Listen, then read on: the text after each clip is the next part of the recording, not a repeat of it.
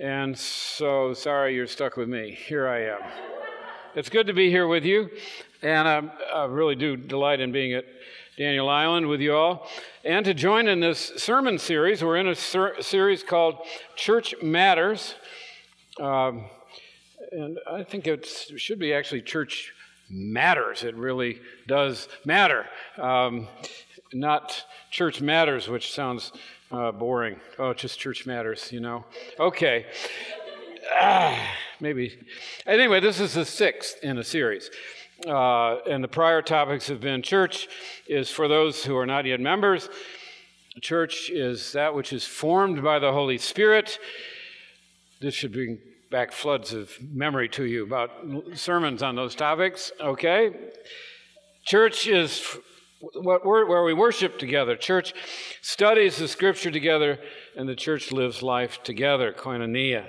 And today, the topic is church breaks bread together. And I confirmed with Jonathan that he did not want me to talk this morning about good recipes for church potluck suppers or about etiquette at church gatherings. We could have talked about those things. It might have been more interesting. What I've got instead is Holy Communion. Church breaking bread together, what we do up front on every Sunday when we gather. We break bread, the body of Christ and the blood of Christ. Well, I'm glad we're talking about that. Now, I pray that this is actually just refresher, that you all are familiar with the Eucharistic service in which we do explain pretty clearly what we're doing and why we're doing it.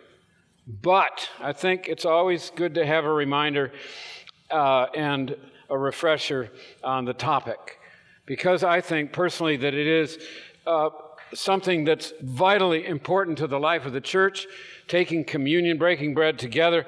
In fact, I would say it's at least as important as anything else we can do together as a church. Some would put it at the very top of the list, receiving communion together. So that's our topic. I want to give you a little bit of history. Back in 1981, Becky and I, we were only 5 years old at the time. No, I'm kidding. We were probably 31, 32 in 81, and we were Christian in name only. We went to church now and then, really more now and then. I was raised Baptist, Becky Presbyterian, but as adults, we'd kind of gotten away from all that. And I was used to Baptist service. She was used to Presbyterian. We went to Methodist once in a while. But when we went, it was like a stage play. Did you ever feel like that in church? It was like all happening up there, and we were sitting in the pews. We weren't participating the way their liturgy works. We sang a hymn, maybe, and that was our extent of our relationship with the church. Then we had a near-death experience. Becky almost died after childbirth, complications from that with our second child, and we started to search. We called it looking for a church. We were really looking for the Lord. And we ended up, by the grace of God, in an Anglican church, Episcopal at the time, but a Bible-believing, Spirit-filled, big, like 2,000-member Episcopal church in Northern Virginia. We'd never set foot in an Episcopal church or Anglican service before, had no idea what it was like, and we were overwhelmed. Part of it, you got a picture, we're not used to participatory service. We're used to sitting and watching while it's done up there, and all of a sudden we were asked to pray out loud. We were asked to interact during the service responsively to things in the liturgy, and it was all foreign to us. We were asked to kneel. You can't picture this if you weren't raised Baptist. You're going to kneel on your knees in front of other people? No, I'm sorry. That's way too intimate. That crosses all kinds of barriers. Okay. We did it, and we were overwhelmed. It was foreign, but we were drawn into the participation. The participatory part of it was beautiful to us. We found it winsome. We just were drawn in. I didn't have the words for it, but I did say as we were going to the car after the service, that was the first time I've been in church where I felt God was there. Now, there were lots of things that contributed to that. I'm going to get to communion here in just a second. There were lots of things that contributed to that sense of God's presence. The music was different than anything we'd seen and experienced before. The sermon was intellectually stimulating, and it also brought tears to your eyes. I never had that happen before, except when it put me to sleep and I was yawning. The praying next to somebody, these things all interacted with us. But the biggest impact on me, I believe, was going forward for communion. I've used to communion when I went to church and they had communion, which was maybe quarterly or so. There was a tray that came by with some little squares of Wonder Bread on it, and then another tray came by with some little cups, little plastic cups with grape juice in them. And that was communion. There wasn't anything common about it. It was something we did individually at our seats. Here we went up to the rail. I'm trying to give you a picture of how foreign this was to us. You go up to a rail, and you're kneeling at a rail, and my wife's next to me, that's good, but on the other side is a perfect stranger. And then you kneel there, and then you watch, and then you lift, you realize you're supposed to lift your hands up to receive the bread. I'm sorry, but that's like submissive. That's like, wait a minute, what am I? So you lift your hands up, you receive the bread, and then, heaven forbid, there's a cup that comes by and you're going to drink out of it, and the other people just drank out of it too. Okay, so that's all foreign, right? But I'm telling you, I don't know if you remember the first time you did that, but that was electric for me. That was stunning. It's hard to describe. It was so foreign, and yet it was so God there.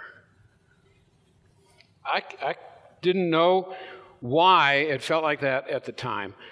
I've learned that later, but it did seem like God was in it, up close and personal. I did listen to the prayers of consecration that the priest was saying, and it triggered probably something from when I was 12-year-old in baptism class. I probably heard all of this before, but all of a sudden it rings true, and I can't describe it. Something was awakened deep in my heart.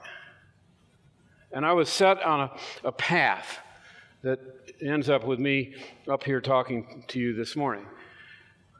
My life was changed. That was the start.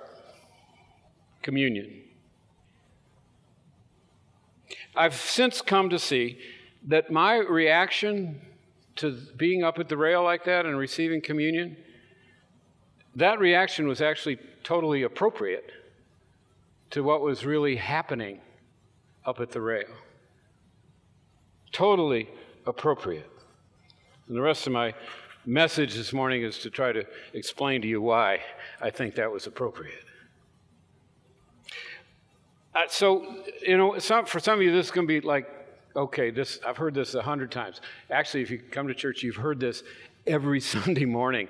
I'm not going to say anything new, but I want to put this into a context and hopefully give you an appreciation, maybe a new one, maybe just a refresher for what we're doing when we come together in communion.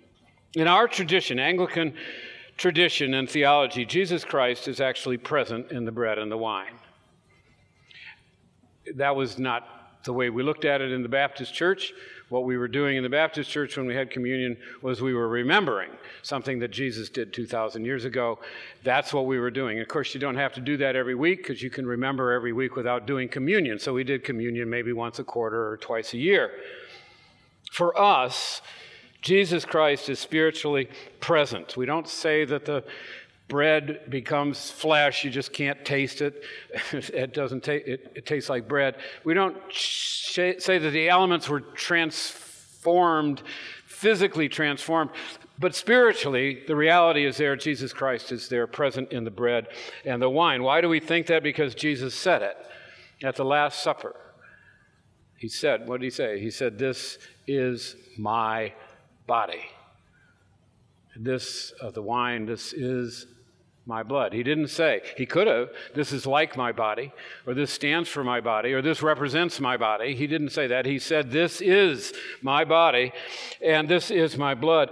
And we take it that he doesn't lie. That's the spiritual truth he's giving us. He's there, present in the Last Supper.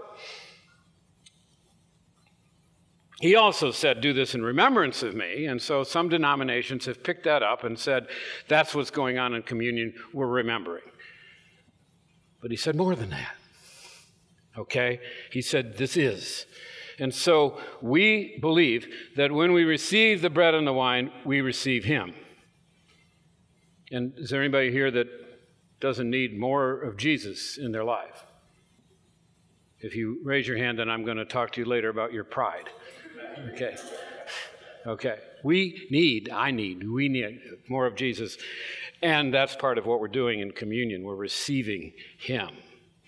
We do communion weekly because, well, Jesus commanded it when we gather, and that's what the earliest church did. That's our reading this morning from Acts chapter 2. This is the brand new church right after Pentecost. 3,000 people come to faith. They gather, and what do? They devote themselves, the first verse here, they devote themselves to the apostles' teaching, which is the scripture, to fellowship, to the breaking of bread, communion, and to the prayers.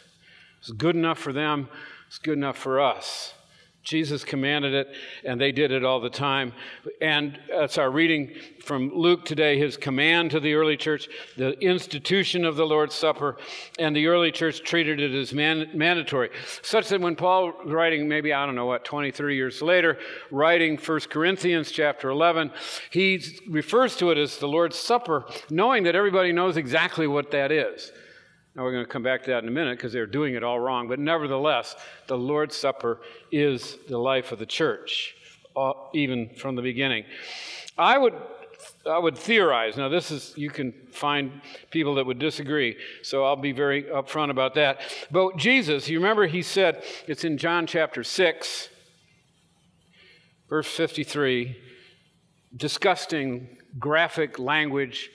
Unless you eat my flesh and drink my blood, you have no life within you. You remember how controversial that was. A bunch of his followers left him. Said, who can accept this? It's too hard a word. I think, and some commentators agree, it's clear that he's not using metaphorical language there. When he says, eat my body, he's using a Greek word that means munch on. This is not metaphorical, we dined. No, this is munch my flesh and drink my blood. You have no life within you. So unless you think he was really into cannibalism, I think that the only explanation is he's speaking prophetically about the communion, which he has not yet quite instituted. He comes to that later. It's important. Take that, Jesus, for what he says. It's hard to have life within us without communion. As Anglicans, part of our theology, we share this with the Roman Catholics and the Orthodox. We believe that God uses physical things, like bread and wine, to convey gifts, spiritual gifts.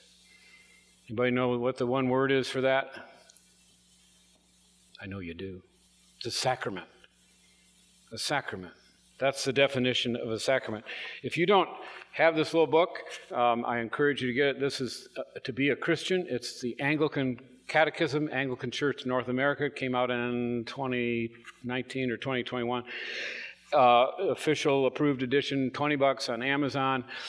It's got our doctrine in it, thoroughly, carefully written, very useful little book, and I'm going to quote a little bit from it, but that's the definition of a sacrament. It's an outward and visible sign of an inward and spiritual grace.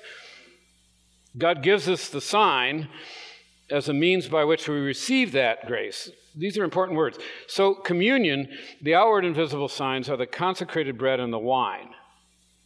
That's the outward and visible sign. The inward and spiritual gift is Jesus Christ, the body and blood of Christ, truly received in the Lord's Supper by faith. So the Catechism says God gives us the sign, the bread and the wine, by which we actually receive the grace. In other words, I'm saying it 6 different ways, but we're receiving Jesus Christ when we receive the bread and the wine. And it's an assurance that we, in fact, have received it.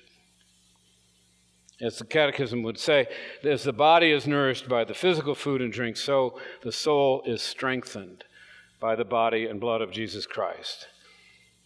We receive. C.S. Lewis wrote about this in Mere Christianity.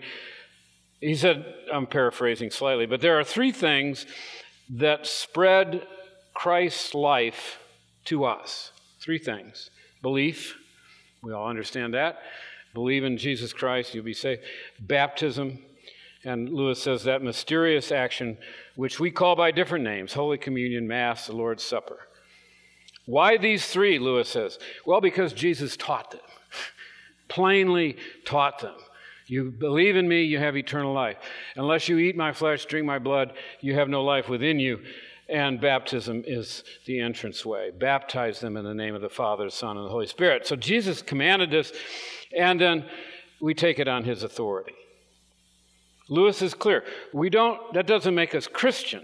Faith alone, baptism alone, Holy Communion alone don't make us Christian. It requires a response on our part, an effort to live life for Jesus Christ. But we don't get eternal life on our own either, or keep it. The sacraments nourish and protect the Christian life that we have within us by the grace of God.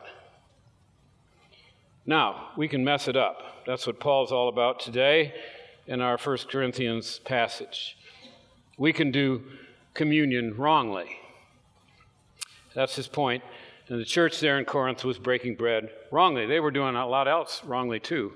I don't know if you noticed the sarcasm in that passage, but he says, well, of course you have to have disputes because otherwise you wouldn't know who's greater and who's lesser. That's sarcasm. Well, it's also true, but at any rate, we can do communion wrongly. What they were doing there in Corinth was they were treating it as a dinner meal. People were bringing their dinners, and some brought too much and too much wine with it and got drunk, and some were going hungry. And Paul says to them, in essence, basically, my mother used to say this to me when I screwed up, what were you thinking? That's what he's saying. What were you people thinking? And he lays it out. Eat your meals at home. That's not the Lord's Supper, that you come and share your dinner and pig out, and some people go hungry. Eat your meals at home. The Lord's Supper is a loaf of bread broken and shared, and a common cup shared between you all, blessed by Jesus and shared by all together in unity. And I just want to say our Eucharist service, which we'll do in just a few minutes, is designed to follow Jesus Christ's command and Paul's word of instruction here to the church at Corinth. We take communion, as he says here, mindful of the fact that in taking the elements, we are proclaiming Christ's death until he returns. I hope you realize that's what we're doing. We're taking the body and blood of Jesus Christ. What does that represent? Well, that's his death. He's dead. That's why we have his body broken and his blood shed. We're proclaiming his death, meaning we're reaffirming his sacrifice on the cross for us, the propitiation for our sins. So we are mindful of the fact that we're proclaiming his death until he returns. We take communion in a worthy manner. What's Paul talking about in a worthy manner? Well, we recognize our sinfulness and our need for a Savior. That's a worthy manner. We recognize we need his blood to cleanse us. That's why before we come to communion every Sunday, what do? Confession. We confess our sins. We come to receive mindful that we're sinners in need of a Savior. We don't come with judgment on others. Paul says this, don't come forward with judgment. We need to discern the body. What he's saying there is we need to realize that we are all part of one body, the body of sinners who are saved by the one sacrifice of Jesus Christ, by the same sacrifice. And so we come forward leaving judgment out of it. We don't judge one another. We leave judgment to God. We enact that before communion every Sunday. How do we do that? We pass the peace. Okay? We stick out our hand and say, the peace of the Lord be with you, or whatever greeting we use here. But what we're doing is affirming that we're coming to communion without rancor, without hostility toward each other. That church where I was first at the rail, John Howe was the rector, one Sunday he thought there was some unrest in the church. There was some animosity going on. This is 600-700 people sitting out there, and he said, when we pass the peace today, I want you all to deal with it seriously. If you've got something against somebody in this church, or you think they have something against you, I want you to clear it up. The peace lasted an hour and a half. They got busy. We were sitting there, moved to tears, watching folks. We didn't know anybody yet. We hadn't gotten crossways yet. But anyway, that's what the peace is signifying. We don't take an hour and a half. But the idea is there. We do not come forward with judgment. We pass the peace. This is the worthy manner Paul is talking about, the worthy manner of receiving communion. The Catechism says it this way: what's required of us for communion is it to examine ourselves and see that I am truly repentant and intend to lead a new life in Christ. See that I have a living faith in God's mercy through Jesus Christ, remembering his atoning death with a thankful heart, and have shown love and forgiveness to all. I can't say that we probably all satisfy all of that every Sunday, but God is merciful. But that's the goal, that we come forward and receive like that. What do we get for taking communion? Well, I've kind of hinted at it, but the Catechism spells it out. Strength, the assurance of forgiveness, an improved ability to grow in holiness, to avoid sin, to show love and forgiveness to all, and to serve others with a grateful heart. In short, we get more of Jesus in us, in our hearts and lives. And we do this as we ingest the spiritual reality of his body and blood, and we do it in community together and uniting ourselves not just to the Lord, but to one another. I think that's what happened to me at the rail in 1981. I did not have a full understanding of the gospel. I did not have a very informed faith, but I did know that I was a sinner in need of a Savior. And I received Jesus Christ. I had some faith, and I had this overwhelming sense of his presence and his love for me as I took communion. And so I want to encourage us, when you receive communion today or any time, I pray that it might be for you as it was for me, an emotional moment where I was aware, really at that point for the first time, of a profound and heartwarming spiritual change. May it be so for you. If it is, that's good. That's a wonderful thing. Or communion, receiving it may be more like every Sunday where we're doing it and we believe in it, but there isn't a big sense of feeling behind it. That's true a lot of times, and I'd say that's just fine too. The fact is, Jesus commands it. The promises are real. The promised benefits are ours when we take communion, and we need them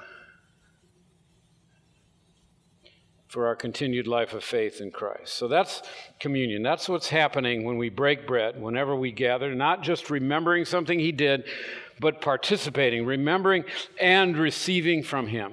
Body and blood, Jesus Christ, more of him each time, more in us, binding us closer to him and closer to each other.